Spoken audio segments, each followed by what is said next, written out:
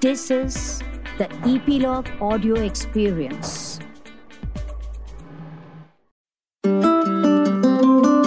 Hello, listener. Thank you for tuning into this podcast where I bring to your ears inspiring conversations with some of the best artists, singers, composers, lyricists. Every week I talk to a musical genius to find out their creative discipline.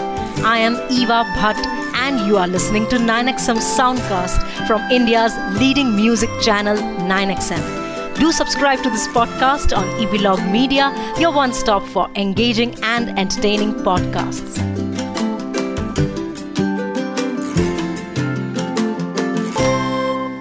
Hey guys, on this brand new episode of 9XM Soundcast, I bring to you my lovely conversation with a young rapper. Okay, he's just 22 years old. He's set to create his distinct identity in the hip-hop scene in the country. Abhay Prasad is his name, but better known as Devil the Rhymer. He's the newest signee on Ranveer Singh's artist collective and label Ink Inc. Let's find out how his debut solo album Cyclone makes him the fastest rapper in India. Devil the Rhymer on 9XM Soundcast. So firstly, thank you so much मुझे बुलाने के लिए show पर. And अगर start करें तो शुरुआत से मैं अपने नाम से शुरू करूंगा कि ये नाम कैसे आया या फिर मैं पहले हिप हॉप में मैं कैसे मिला हिप हॉप से. मतलब म्यूजिक में मैं कैसे आया, फिर उसके बाद मैंने नाम सोचा, तो वैसा जर्नी शुरू करते हैं. सो इन स्टार्टिंग मेरे को म्यूजिक सुनने का बहुत शौक था, बिकॉज मेरे जो ग्रैंड डैड थे और मेरे जो पापा थे वो दोनों, मेरे ग्रैंड डैड गाना गाते थे घर पे, वैसा उनके पास माइक वगैरह सब था, वो बहुत शौकीन थे म्यूजिक के. एंड मेरे जो डैड थे वो लिखते थे. तो उनके ही शायद ये मुझे मिला है उन दोनों से. तो मैं गाता मीन्स से रैप भी करता हूँ और लिखता भी हूँ, तो ये मुझे उन दोनों से क्वालिटीज मिली है. उसके बाद मेरे को गाने सुनने का बहुत शौक था, सुनता रहता था, बट मेरे को कभी समझ नहीं आया था कि ये गाने इनका कुछ मतलब भी होता है. सो वन डे मैं गाना सुन रहा था टीवी पर मम्मा के साथ, तो मम्मा से मैंने बोला इस लाइन का समथिंग समथिंग मतलब है. देन शी सेड कि ये हर गाने का मतलब होता है, एक लाइन का नहीं, पूरे गाने में कुछ ना कुछ बोलते हैं तो उनमें कुछ मीनिंग है. तो तब मैंने गाना समझना शुरू किया, गानों को नॉर्मली. उसके बाद जब आप रोड पर चल रहे हैं, गाड़ियों में रैप म्यूजिक चलता था, एमिनेम वगैरह भी चलते हुए मैंने सुनाया मुझे मेरे कजिन्स ने और मेरे फ्रेंड्स ने. हाँ, तो वहां पे मेरे को रैप पता चला कि रैप रैप रैप ऐसा होता है, पार्टी करते हैं, आप अपना डांस कर सकते हो, ये वो. सो ठीक है, मेरे को सही चल रहा था, रैप ऐसा होता है. बट एक टाइम के बाद मैंने सपने सुना था ट्रैक इक्का सिंह का, तो उसमें मुझे पता चला कि हिप हॉप कैसा होता है. सो हिप हॉप में आप अपना इमोशन, आपके लाइफ में क्या चल रहा है, आप अपना एक्सपीरियंस सब कुछ बता सकते हो. तो उस दिन मुझे पता चला कि हिप हॉप और रैप में थोड़ा डिफरेंस तो है. सो वहां से मेरे को भी लगा कि मैं भी लिख सकता हूँ. तो वो मेरी लाइफ का टर्निंग पॉइंट बना, सपने ट्रैक. वहां से मैंने शुरू किया क्या बात है? खुद से लिखने की कोशिश करना कि चलो अब हम भी ये करके देखते हैं, क्योंकि मैं भी बहुत परेशान हूँ, या जो भी मेरे को बोलना है, मेरे को भी कहना है दुनिया को, मुझे भी बताना है. तो मैंने वहां से शुरू किया. तो वो सब शुरू करते करते लिखना शुरू करा, तो ट्राई किया राइमिंग वर्ड्स से, सिर्फ राइमिंग राइमिंग कर करके. तो मैंने देखा स्टेज नेम होता है हर आर्टिस्ट के पास, तो मेरा अभय था. तो मेरे को भी कोई कूल सा नाम चाहिए था कि थोड़ा सबके ऊपर को हावी हो जाए वैसा. तो उसके लिए फिर मेरे को पावर वाला बनना था कि जिसकी सब सुने, सबके पास वो हो कि इसने कुछ बोला तो हाँ ठीक है, हुक्म दिया है, वैसा टाइप का रहे. सो सबसे पावरफुल दुनिया में दो चीज रहती है, एक भगवान है और एक शैतान.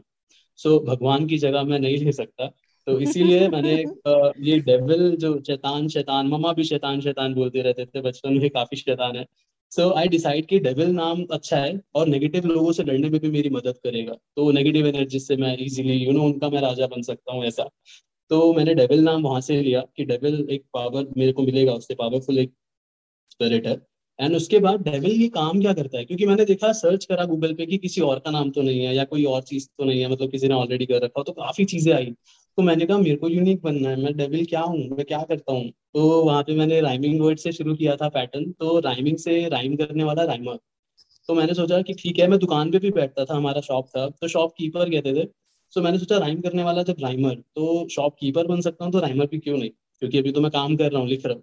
सो वहां से मैंने डेविल को पूरा नाम दिया, डेविल दी राइमर। तो वो मेरे मतलब मेरा नाम वहां से कंप्लीट हुआ। तो फिर वो डेविल द राइमर, फिर जब मेरे को नाम महसूस हो गया कि यस मैं ये डेविल द राइमर हूँ, तो मेरी लिखाई में भी वो चीज़ आने लग गई। मतलब और कॉन्फिडेंस मिला मुझे इस नाम से, ये नाम मेरे को धीरे धीरे सूट करने लगा।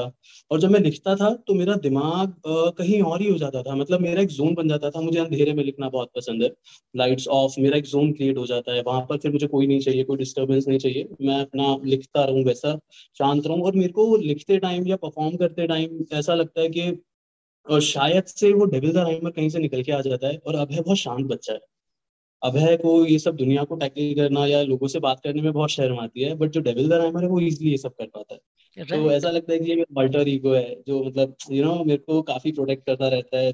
अगर मेरे को कुछ बुरा फील हुआ है तो ये डेविल द राइमर के थ्रू बन के मैं सबको बताता हूँ, गानों के जरिए सबको समझाता हूँ कि मुझे कैसा लगा, क्या हुआ। Wow, thank you so much for sharing all of this, Abbas. Now, I think let's talk about the album Cyclone, जो already तूफान मचा रहा है. एक एक ट्रैक के बारे में अगर हमें थोड़ा थोड़ा बताएं. तो अब इसी तरीके से साइक्लोन ईपी जो मैंने लिखा, जो मैंने बनाया, वो बिल्कुल. यही मेरे जो डिफरेंट डिफरेंट शेड्स हैं, डिफरेंट डिफरेंट मेरे लाइफ के जो इमोशंस आए, कभी मेरा मूड ऑफ है, कभी मेरे को अच्छा भी फील हुआ है, कभी बहुत परेशानी आ गई, बट स्टिल उस परेशानी से फाइट करना है, कैसे करना है, और आपको मतलब क्या क्या करना चाहिए, वो सब मेरा इमोशन मतलब भर गया था बहुत सारा। तो बीच में मेरे डैड का डेथ हुआ। मेरे को रैपर बनता हुआ देखना चाहते थे, बट मेरा जब मैं ट्रैक रिलीज हुआ था डोंट होल्ड बैक 2017 में, उसके जस्ट 2 दिन पहले उनका डेथ हुआ, तो वो मुझे रैपर बनता नहीं देख पाए। तो वो चीज़ भी मेरे मन में थी कि उन्होंने मुझे बोला था कि वो देखना चाहते हैं मेरा गाना। बिल्कुल. तो मुझे ये बहुत मन में रहता है कि यार मैंने वो ट्रैक नहीं सुना पाया। तो इसीलिए ये सपना था उनका कि उनका बेटा रैपर बने, एक अच्छा रैपर बने।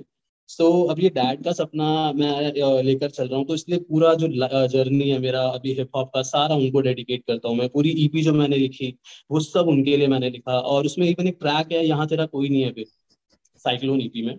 तो उसमें यहाँ तेरा कोई नहीं है अभी सारी उनकी कही बातें हैं मैक्सिमम। और उसके बाद जब उन्होंने साथ छोड़ा ना, तो उसके बाद जो मैंने कुछ थोड़ा बहुत नया सीखा, वो सब मिक्स करके लिखा है। तो यहाँ तेरा कोई नहीं है अभी एक वो ट्रैक है जो मैंने अपने डैड के बातों को सुनकर सीखकर जो भी समझा था वो सब उसमें लिखा हुआ है। वैसे ही अब मेरे साइक्लोन ईपी के अंदर आप देखेंगे एक ट्रैक है डेविल्स फ्लू। तो डेविल्स फ्लू, डेविल कौन है? डेविल एक शैतान बच्चा है, नटखट बच्चा है, नॉटी है, बहुत टांग खींचता है। तो उस ट्रैक के अंदर वो पागलपन वाला वाइब है, जो अब आप जब आप वो सुनते हो तो आपको डेविल का फ्लू हो जाता है, आप उसका मतलब सुन के पागलपन ले लेते हो। तो डेविल्स फ्लू वो ट्रैक है। फिर बंदा राइट. बिंदास।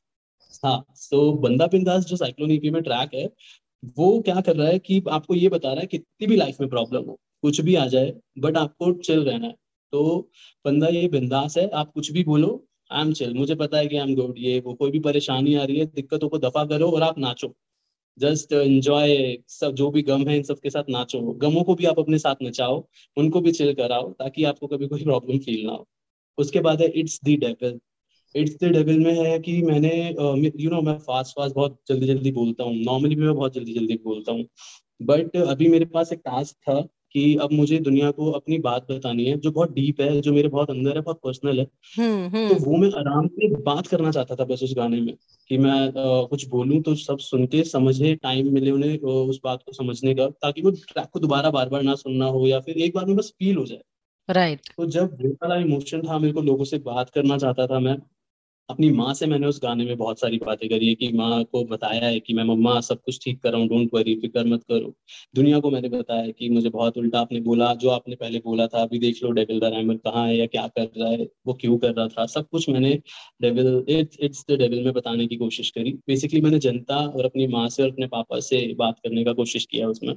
वो तो गाना वो बात करने वाला है। अब फाइनली साइक्लोन ईपी का साइक्लोन ट्रैक, तो द टाइटल ट्रैक. साइक्लोन, या सो मेरे लिए साइक्लोन वो ट्रैक है जिससे मैंने खुद को एक पहचान दिया, आई थिंक। मतलब जो मेरा यूएसपी है, fast fast fast fast fast.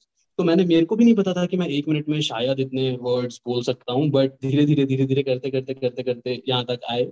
और इस साइक्लोन का मतलब साइको का साइक है इसमें, और अलोन का अकेला, अलोन। सो साइक अलोन, तो अकेला, पागल, तूफान। सो ये तूफानी सा गाना है, पागलपन है इस गाने में, बहुत सारे अलग अलग बातें करी है मैंने। सो साइक्लोन कुछ उस तरीके का गाना है, तो yeah very good, thank you so much.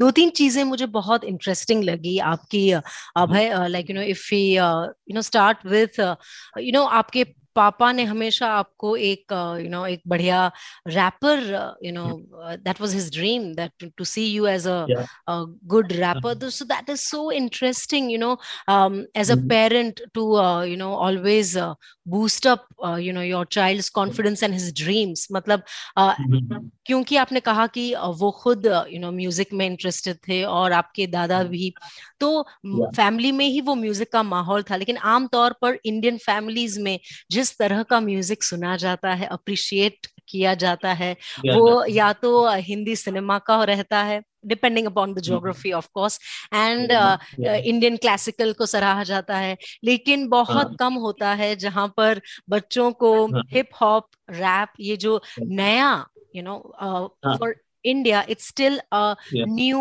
exploring kind of a genre. तो मुझे बहुत अच्छा लगा ये सुनकर कि your father was always supporting this या genre, जो शायद वो उतना अच्छी तरह ना समझ पाए हो या अप्रिशिएट कर पाए हो। हाँ राइट तो वो राइट कैसे राइट। हुआ? I am intrigued to know that वो कैसे हुआ। मैंने फर्स्ट टाइम लाइफ में जो रैप किया था ना, वो एक मॉल में किया था। उनका कोई कॉन्सर्ट चल रहा था तो मैं गया था, तो काफी भीड़ लगा था, तो मेरे को मेरे साथ लेके गए थे कोई। तो वहां पे पूछा कि क्या कोई रैप करना चाहेगा, तो सब लोग कर रहे थे, लेकिन किसी किसी का, रफ्तार का, हनी सिंह का, किसी किसी का रैप कर रहे थे। बट मैंने कहा मैं भी करना चाहता हूँ। मैं बहुत कांप रहा था, मैंने कहा ठीक है आज कर देते हैं, तो मैंने वो ट्राई किया। वो मेरा लाइफ का फर्स्ट रैप था जिसमें मैंने पर्सनली अपने घर का सब कुछ बोला हुआ था, थोड़ा सा बातों को घुमाकर जैसे तैसे मैंने बताया हुआ था। तो वो ट्राई जब मैंने वहां पे करा, तो सब लोग ने बहुत ताली बजाया। और जो आसपास के लोग थे उन्होंने मुझसे पूछा कि आपका ये ट्रैक ये किस रैपर का है, हमने सुना नहीं है। तो मैंने कहा ये मेरा खुद का सेल्फ रिटन है। तो वहां पे काफी लोग बोले कि आप बहुत अच्छा लिखते हो, आई थिंक आपको करना चाहिए ये वो। तो वहाँ वीडियो भी बनाया। वो मेरे डैड और मैं पहली बार लाइफ में रात को इतनी देर तक बाहर था। उस टाइम पे मैं छोटा भी था, तो मेरे साथ कोई बड़े भैया थे, वो मुझे लेके गए थे। तो मेरे डैड ने बोला कहाँ से आया इतनी रात को, तो मैंने बोला कि गया था ऐसे ऐसे, और घर में किसी को नहीं पता था मैं लिखता हूँ।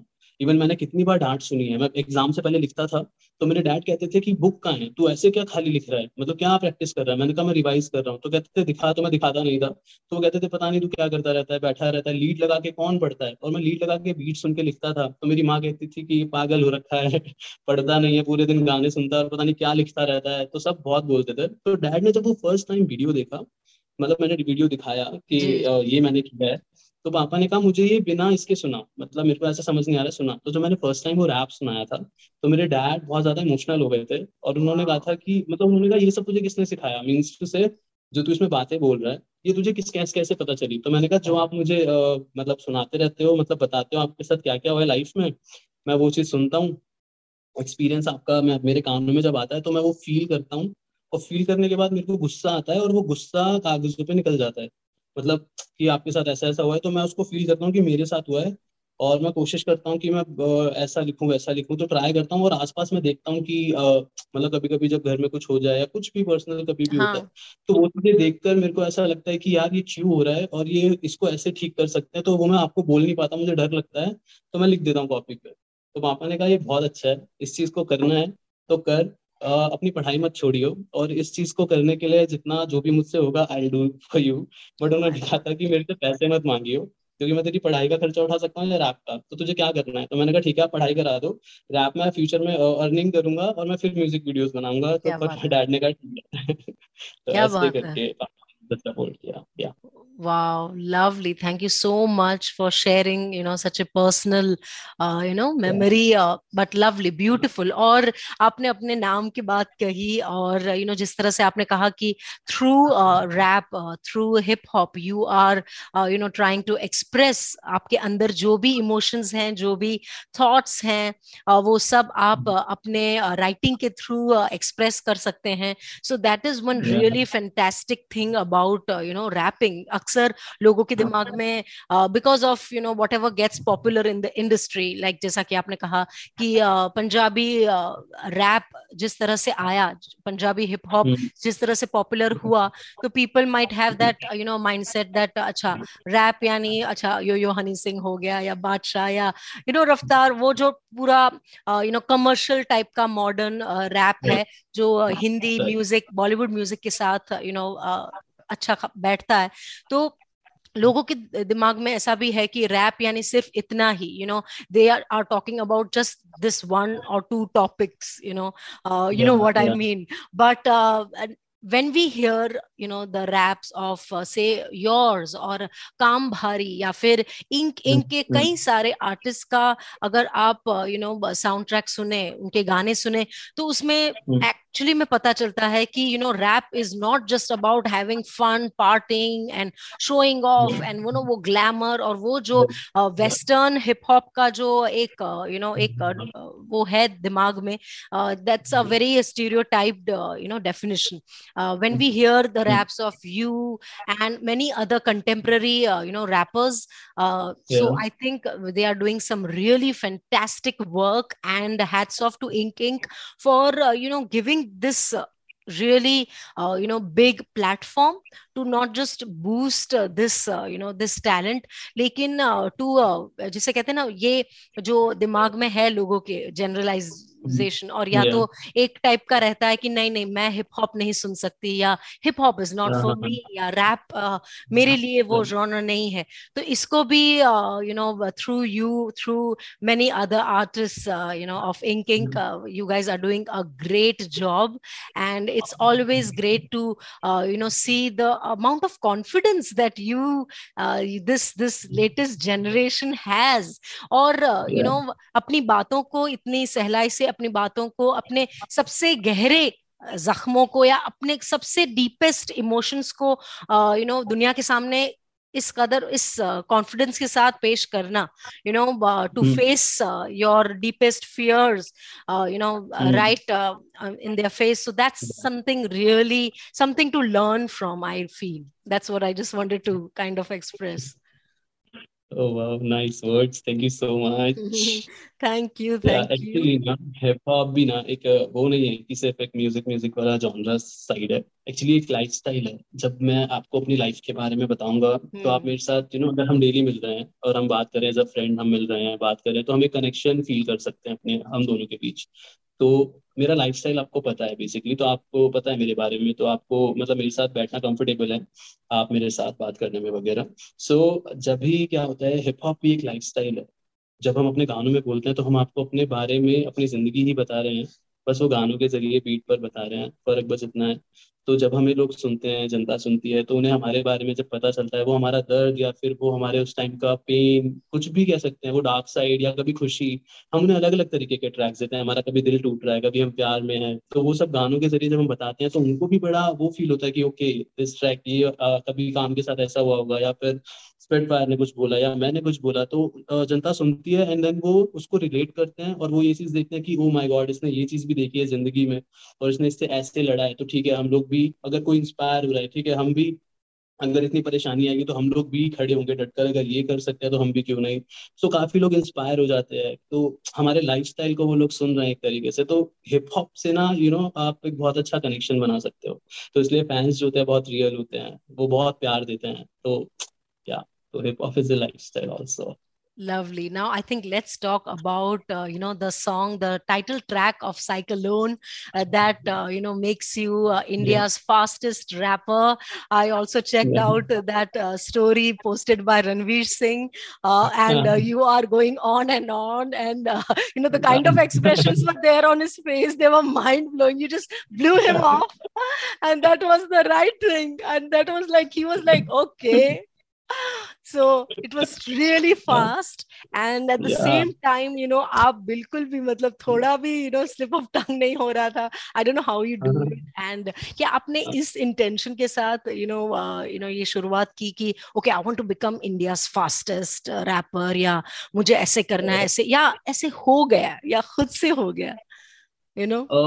हमने हिना दी ने मुझे एक पोस्ट भेजा था कि Okay, fastest rapper. you'll have to say the full name of Hina and who she is in Ink, क्योंकि सुनने वालों को नहीं पता कि ये हीना दीदी कौन है. तो हिना दी ना हमारे पीआर टीम से हैं, और ये बहुत प्यारी दीदी है। और Hina ये हमें Brar बहुत you're talking about. या हिना ब्रार, जी जी हिना ब्रार। और ये Okay. हमें बहुत प्यार से एक छोटे भाई की तरह हर चीज समझाती है। अगर इन्हें लाइक हमें कह देती हैं कि देखो ऑप्शन है, ऐसा करना है वैसा करना है, तो जब भी हमसे कोई गलती होती है ना, तो बड़े ही प्यार से समझाती है। और अगर कुछ भी हमें हेजिटेशन हो रहा है तो वो हेजिटेशन को निकाल देना, एकदम चिल कर देना। हमें कुछ भी प्रॉब्लम हो रहा है या कुछ भी है, दी मैं ये कैसे फेस करूँ, दी मेरे को अभी ये प्रॉब्लम समझ नहीं आ रहा है, मैं इस इंटरव्यू में क्या क्या बोल पाऊंगा, मेरे को डर लग रहा है, तो वो एक बूस्ट दे देती है पीछे से, कि अरे डोंट वरी यार, तू बहुत अच्छा करेगा एंड ऑल, ये वो समझा देती है सारी लाइन, मतलब कि आपको घबराना नहीं है, अपना मतलब हेजिटेशन को ना बड़े प्यार से निकाल देती है। तो लव यू दी, and shout out to Hina Brar. Wow, हाँ, lovely. तो हेना ने ही इवन मुझे वो चीज दिया था कि डेविल तुम ये चीज देखो कि फास्टेस्ट रैपर, ऐसा मेरे को तो इवन पता भी नहीं था कि ऐसा कुछ चल रहा है, लाइक कि आपको मेडल वगैरह मिलता है अगर फास्ट रैप करते हो। सो मैंने क्या कहते हैं, हेना दी ने मुझे पोस्ट भेजा, तो उन्होंने कहा तुम इससे फास्ट रैप कर सकते हो। तो मैंने कहा हाँ, बट मैं 10 to 20 सेकंड तक करता हूँ, उसके बाद मैं हट जाता हूँ, मैं फ्लो स्विच कर देता हूँ। तो दी ने कहा ट्राई करो ना। तो मेरे को भी वो चीज हुआ कि क्यों नहीं, हम करते Like हैं a ट्राई। challenge. या लाइक अ चैलेंज, हाँ हेल्दी चैलेंज की तरह, तो मैंने जस्ट ट्राई किया था।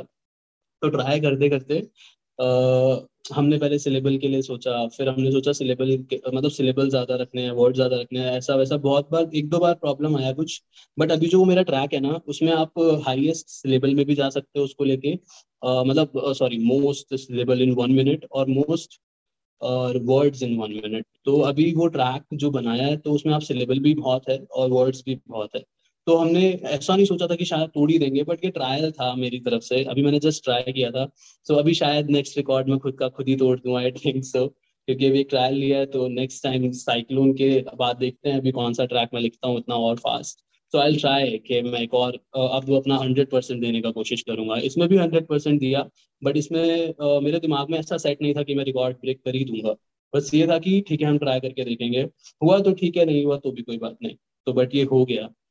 तो पूरी Wow. टीम ने, शिखर भाई ने मुझे इतना सपोर्ट किया, इसके लिए उन्होंने बीट बनाया, जो भी उन्होंने मुझे समझाया बीपीएम कितना जाना चाहिए, कैसा करना चाहिए, तेरा स्लिप और टंग इसमें स्लिप हो सकता है, एक बार देख ले, प्रैक्टिस करके देख ले। तो मैं भी घबरा रहा था कि शायद मुझसे नहीं होगा, तो पूरा टीम ने कि no no no don't worry, just आप अपना प्रैक्टिस करो, होगा होगा। तो मेरे को एक दो बार हुआ था कि शायद छोड़ो कुछ और कर, मतलब ये हम देख लेंगे, अब हमने अंदर अंदर हम समझ गए थे कि मैं कर सकता हूँ।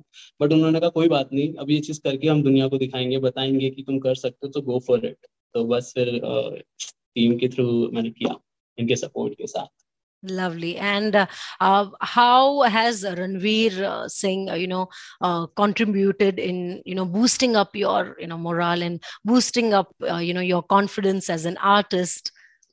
किस तरह का, वो लाइव, contribution रहता है उनका for inking? अरे उनका, सी इंकिंग इंकिंग उन्होंने प्लेटफॉर्म खड़ा किया नवजर भाई के साथ मिलकर। ये बिल्कुल. हम सब के वो हमें सपोर्ट कर रहे हैं, हमारे म्यूजिक वीडियोस को, हमारे सिर्फ म्यूजिक को, हमारे ऑडियोज को एक म्यूजिक, एक विजन दे रहे हैं, वो म्यूजिक वीडियोस बनाकर, उसका आर्ट वर्क बनाकर। तो ये म्यूजिक में भी वो फील इमोशन वहाँ पे जिंदा रखते हैं। और आर्ट वर्क में भी अगर आपको हम आर्ट वर्क समझाएंगे ना, तो आर्ट वर्क में भी हमारी कहानी होती है। तो जो ये टीम है जब ये काम करती है ना, तो हर चीज में एक तो परफेक्शन है इनका, और सारे मास्टर है, एक से एक मास्टर बैठे हैं इधर पूरे। सो इनके साथ काम करके एक तो बहुत सारा एक्सपीरियंस मिल रहा है, नया नया बहुत कुछ सीखने को मिला है मुझे, बहुत कुछ।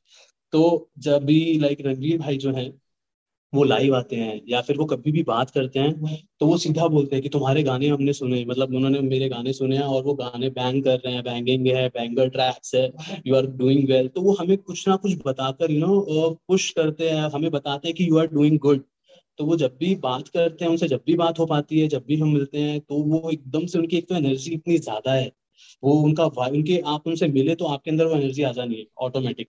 तो मैंने जो वो वहाँ पे किया ना अभी साइक्लोन के लिए, जो उनके साथ मैं वीडियो कर रहा था, Right. उस टाइम पे मैं डरा हुआ था, मैं एकदम घर सहमा हुआ था कि मुझसे होगा भी कि नहीं यार, रणवीर भाई सामने है। उन्होंने पहले मुझे टाइट हक दिया कि Oh, ठीक है हो जाएगा।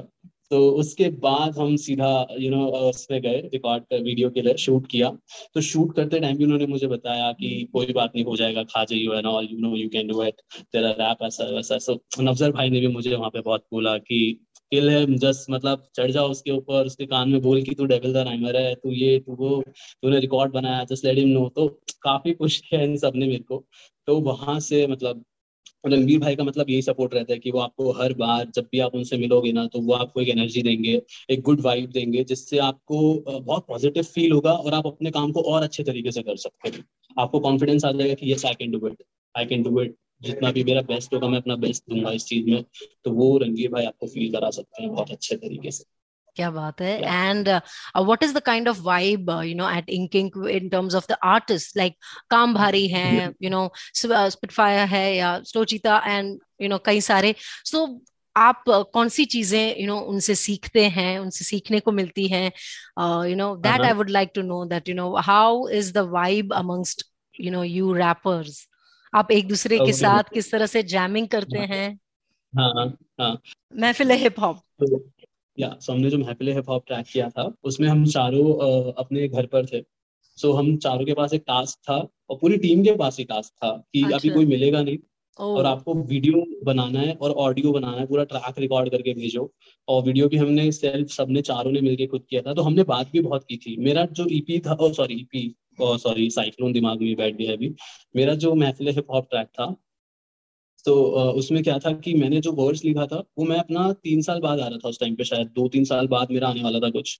तो मैंने कुछ बहुत प्यारा सा लिखा था, बट मेरे को चीता भाई ने कॉल करके समझाया कि आर यू श्योर कि ये डेविल द राइमर है, क्योंकि मुझे डेविल द राइमर सुनना है, डोंट होल्ड बैक के बाद वाला। सो हम्म. तू श्योर है कि ये डेविल द राइमर फाड़ सकता है, तुझे पता है? मैंने कहा हाँ फाड़ सकता है। तो कह रहे दुनिया को क्यों नहीं बता रहा, तेरे जब रैप में वो चीज़ है तो तूने समझाया क्यों नहीं, why are you doing this, you should change your lyrics थोड़ा बहुत, क्योंकि बाकी चीजें ठीक है बट तू एंट्री थोड़ा सा डेविल वाले तरीके से ले, जो तेरा असली रूप है ये वो। उन्होंने बहुत सिखाया उस टाइम पे, फोन पे वाह. मुझे उन्होंने समझा। नवजर भाई ने हमें फोन पर गाइड किया कि आपको वीडियो कैसे बनाना है, बिकॉज हमने कभी नहीं किया था फोन से या ऐसा प्रोफेशनली। तो उन्होंने हमें वीडियो बना बना कर एक एक चीज समझाया। शिखर भाई ने हमें म्यूजिक, सॉरी शिखर भाई ने एंड अनुष्का दी ने, नुका, उन दोनों ने हमें फिर म्यूजिक भेजा। उन्होंने म्यूजिक पे बताया कि आप कौन सा म्यूजिक आपको लेना है। उन्होंने म्यूजिक के बहुत सारी चीजें हमें, म्यूजिक मतलब डिफरेंट डिफरेंट टाइप्स के भेजे। तो हम सबने मिलकर म्यूजिक डिसाइड किया हमें किस पर रैप करना है।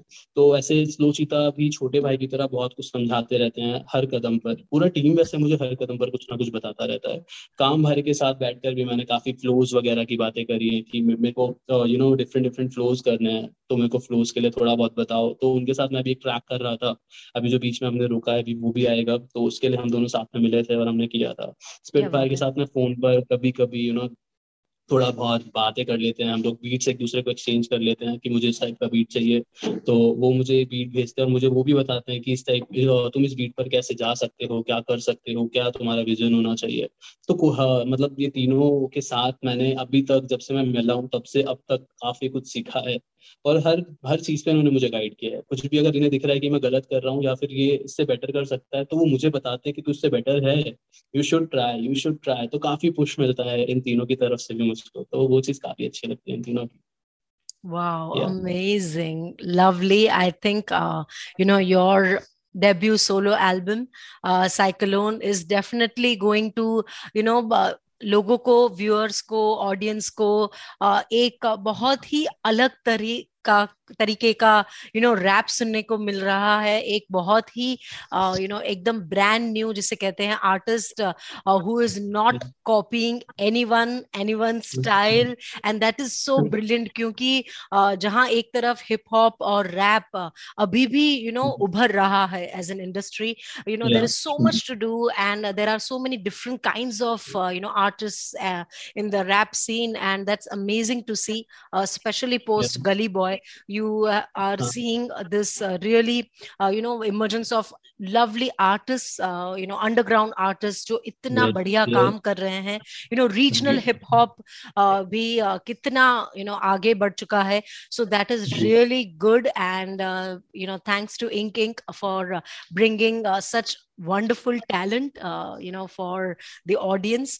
And I'm sure with this लोगों को समझ में आएगा कि hip hop rap, it's not just limited to coming in between the songs, और जिस तरह से बॉलीवुड में यूज किया जाता है अक्सर जनरली, राइट आप बट आई सही थिंक बात। हिप हॉप एंड रैप को आप जैसे आर्टिस्ट एंड कई सारे of ink you guys are determined to make it one of the most popular and जिसे कहते हैं जो ट्रेडिशनल म्यूजिक है, जिस तरह से जी फिल्मी म्यूजिक इतना आसानी से पॉपुलर हो जाता है, उसी तरह से हाँ ये नीश ना बनकर masses, the mass appeal is quite strong with your songs. The mass appeal is हाँ quite strong. It's not just कि सिर्फ हिप हॉप सुनने वाले या रैप पसंद करने वाले लोग ही इस एल्बम को सुन सकते हैं. Someone like right me who has always appreciated a certain kind of music, but when I hear the tracks of your album, I'm like, okay, I'm loving this. I'm loving the sound of it, and I'm या liking this guy. So that is, I think, one fantastic thing that has happened thanks to the entire team of Ink या and Devil the Rhymer. You are already rocking it at such a young age, so that is really fabulous. जाते जाते हमें जरूर बताएं, out of your whatever few experiences till now, because अभी तो बहुत कहानी बहुत आगे लंबी है, आपकी जर्नी ये बहुत लंबी है. तो अभी तक के जी जितने भी एक्सपीरियंसेस रहे आपके, उतार चढ़ाव रहे, उसमें से आपने क्या सीखा? आप क्या टिप्स देना चाहेंगे to the likes of you, जो जो आपकी तरह सपने देख रहे हैं, जिन्होंने जिस तरह से आपने सपने देखे? सो उन यंग बच्चों के लिए आप क्या टिप्स देना चाहेंगे आउट ऑफ योर एक्सपीरियंसेस? तो सबसे पहला चीज, अपने आर्ट के साथ हमेशा ट्रू रहना और अपने ऊपर हमेशा भरोसा करना सबसे मेन चीज है। अगर खुद पर भरोसा है तो आप कुछ भी हासिल कर सकते हो, कुछ भी जो आप चाहते हो। कभी भी मतलब ये मत सोचना कि यार मुझसे हो भी पाएगा या नहीं, अच्छा इन्होंने ऐसा बोला है तो वैसा ठीक है, मतलब दूसरों की बातों में नहीं आना है हमें। अगर आपको पता है कि आप क्या करना चाहते हो, आपको पता है कि ये कैसे होने वाला है, और नहीं भी पता कैसे होने वाला है, इट्स ओके, बट अपने आर्ट के साथ हमेशा ट्रू रहना है और अपने ऊपर हमेशा भरोसा रखना है। हमेशा, चाहे सिचुएशन कोई सी भी हो। बहुत ताने मिलने वाले हैं आपको इस रास्ते में। लोग इतना बोल देंगे कि शायद तेरा लक चल गया है जो तू रणवीर के साथ था, अब कुछ नहीं होगा, जस्ट लीव इट। ऑब्वियसली 4 साल के लिए मैं भी कहीं गायब सा था, सो वो लोगों को लक लगेगा। कोई आपको बोलेगा काम कर, ये छोड़ दे, छोड़ने के लिए भी बहुत लोग बोलेंगे, पैसा नहीं है, ये नहीं है, वो नहीं है। लेकिन आपको हमेशा अपने ऊपर भरोसा रखना है कि यार मुझे पता है कि ये चीज एक दिन तो होगी, मैं इसको करके रहूंगा। और डिप्रेशन बहुत आता है, यार कुछ नहीं हो रहा है, मैंने इतने सारे गाने लिखे हैं, मेरा कब आएगा, मैं कब कुछ कर पाऊंगा। तो डिप्रेशन में मत चले जाना। डिप्रेशन आ रहा है, इट्स ओके, उस डिप्रेशन का फायदा उठाओ। वो एक इमोशन है, बस एक इमोशन है और कुछ नहीं है। उसको उठाओ और गाना बना दो, उसको उठाओ और एक गाना, तो आपके पास एक डिप्रेशन वाला गाना रहेगा। और कोशिश करना कि जब आप उस डिप्रेशन से बाहर आ रहे हो ना, तो कोशिश करना जब वो वाला फन टाइम है ना, उस फन टाइम पे एक गाना बना दो। तो आपके पास 2 गाने बन गए, तो वो डिप्रेशन नहीं था और वो कुछ, ये सब कुछ नहीं है, बस इमोशन का खेल है सारा। So don't worry about that. बस मेहनत करते रहना, कभी भी किसी और की बातों में जाकर अपने आर्ट को धोखा मत दे देना वैसा। मतलब जो भी लिख रहे हो वो लिखोगे जब, तो उसमें हमेशा सच्चाई रखोगे, तो वो अपने आप आपके मुंह से एक एटीट्यूड के साथ निकलेगा, उस इमोशन के साथ निकलेगा, क्योंकि आपने लिखा है और आपके साथ वो हुआ है। तो मैं उस चीज को खुद नहीं फील कर सकता, आप फील करेंगे। और आप ही वो चीज अगर अपने सच्चे दिल से लिख रहे हो और सच लिख रहे हो, तो ऑब्वियसली उस चीज को कोई नहीं रोक सकता, कोई भी नहीं। वो कहते हैं ना, कायनात आपको मिलाने लग में दिलवा देती है वो चीजें। तो यस, ये आपको वाह, मिलेगा बस into art. lovely, lovely. I think, like, it's wrong to underestimate the young brain. Thank Superb, you. superb, lovely, great, lovely. What is the creative discipline of Devil the Rhymer, the artist? As an हाँ artist, किस तरह का discipline है? समझ गया, okay. So discipline, तो devil the rhymer को ये डेविल द राइमर तभी बाहर आता है ज्यादातर जब अभय को बुरा लग जाता है। तो ये अंदर कहीं ना कहीं तो है।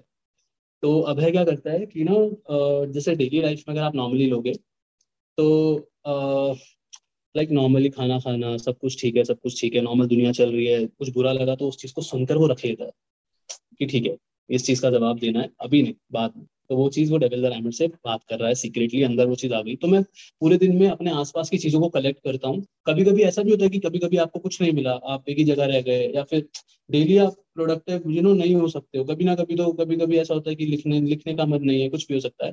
तो क्या होता है कि मैंने जैसे कुछ चीजें ली, उन्हें रख लिया, उन पॉइंट्स को लिख लिया कि ठीक है ये सब मैं बाद में इनका यूज करने वाला हूँ। मुझे कोई वर्ड पसंद आ गया तो उस वर्ड को रख लिया, क्योंकि ये वर्ड तो अब मैं यूज करूंगा अपने तरीके से, वैसा हो गया। प्लस में क्या होता है कि फिर अब आपको अपना थ्रो पर ध्यान देना है, तो उसके लिए थोड़ा वोकल का प्रैक्टिस करना है, थ्रोट को समझाना है, ताकि आप कभी भी रैप करो तो ये नहीं कि आपकी आवाज में वो दमी फील नहीं हो रहा जो आपने लिखा है या फिर कुछ भी।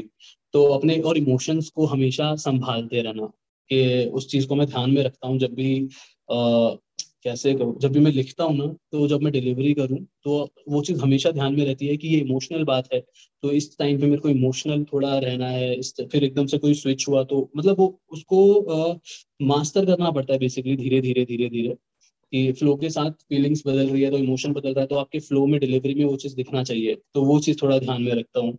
और यूट्यूब पर काफ़ी चीज़ें चेक करता रहता हूँ, नया म्यूजिक कौन सा चल रहा है आजकल, कोई नया, मतलब अलग अलग म्यूजिक को सुनना, क्योंकि एक ही साइड सुनोगे तो एक ही साइड का आप सीख रहे हो, बट थोड़ा सा ब्रॉड, मतलब दिमाग को एक्स्ट्रा चीजें देने के लिए खोलता हूँ कि ये म्यूजिक भी सुन लिया, वो म्यूजिक भी सुन लिया। मुझे पुराने गाने भी पसंद है, रैप म्यूजिक भी पसंद है, रॉक बैंड, मतलब का मेटल वगैरह सब कुछ सुनता जरूर हूँ, ताकि एक बार पता रहे दिमाग को कि इस तरीके की चीज में ये होता है, तो वो चीज दिमाग में हमेशा के लिए बैठ जाता है थोड़ा, कि ठीक है मुझे मेटल का थोड़ा सा पता है, अच्छा इस टाइम पे राइट। इसमें एग्रेशन ज्यादा होता है। अब मेरे को तो पता नहीं ना कि मेटल में लोग क्या करते हैं, तो उनको देखकर सीख लेता हूँ। वो करेक्ट। सीखने के बाद एक बार समझ आ जाता है, तो वो चीज़ फिर मुझे पता है कि अगर इस टाइप का मेरे को बीट मिला है तो मुझे उस पर कैसे जाना है।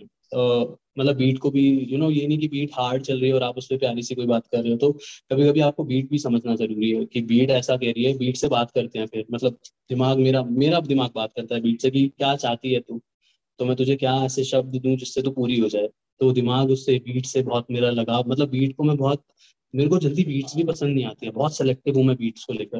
ओह। मेरे को एकदम से ये नहीं कि सारी बीट्स चाहिए, नहीं, मेरे को कभी कभी होता है कि हाँ, जहाँ पे भी इमोशन मेरा हिल जाता है ना, थोड़ा सा तार को छेड़ के जाता है, मुझे बीट ने मुझे छेड़ा, तो मैं उसको बुला लेता हूँ वापस कि ठीक है अब हम बात करते हैं। तो जब तक मुझे बीट नहीं छेड़ती है तो तब तक जो कभी कभी इमोशन नहीं आता है, वैसा इमोशन बाहर नहीं आता है। तो हाँ, तो कभी कभी लिखने का मन भी नहीं करता है, तो उस टाइम पे कुछ देख लिया, या फिर घर में मम्मी का हाथ बटा दिया, कभी कभी बर्तन धो देता हूँ मैं, कभी मार्केट से कुछ ले आया, थोड़ा बाहर वॉक कर लिया। और मेरा एक डेली रात को वॉक जरूर होता है, मम्मा के साथ होता है, कभी अकेले होता है, लेकिन एक वॉक जरूर मैं करता हूँ, ताकि दिमाग को थोड़ा फ्रेश हवा मिले, वो सीखे समझे, मतलब उसको हर चीज देना है ना, थोड़ा थोड़ा थोड़ा थोड़ा, तो ये भी नहीं कि कुछ चीजें ज्यादा हो जाए, तो ये चीज मैं ध्यान में रखता हूँ, बेसिकली ये Wow, I ओवरऑल है। think some really, I must say, valuable tips given by an artist for another artist, and that is really kind. That is really amazing. How was your experience, being on the podcast? Okay, so मुझे podcast पर आके बहुत अच्छा लगा, मेरा first time था, I hope हम future में फिर से मिलेंगे। Of thank you so course. Much फॉर्म देने के लिए और मुझे यहाँ पे बुलाने के लिए, और मुझे बहुत मजा आया आपके साथ बात करके। So hi, this is devil the rhymer, और अभी अभी आपने मुझे 9XM साउंडकास्ट पर सुना, तो सब्सक्राइब करें पॉडकास्ट को।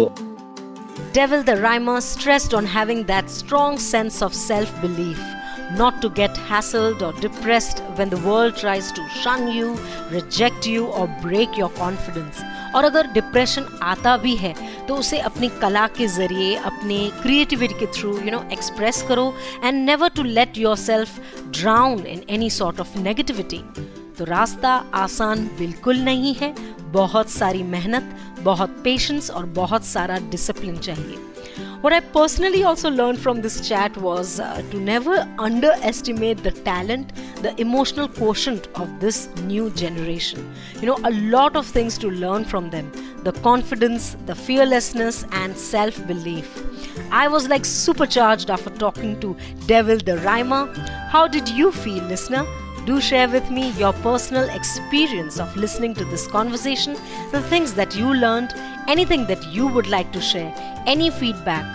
Reach out to us on our social media handles on Instagram at 9XM India or at Eva Bhatt Podcast. See you guys next week with another brand new episode. Till then, take care.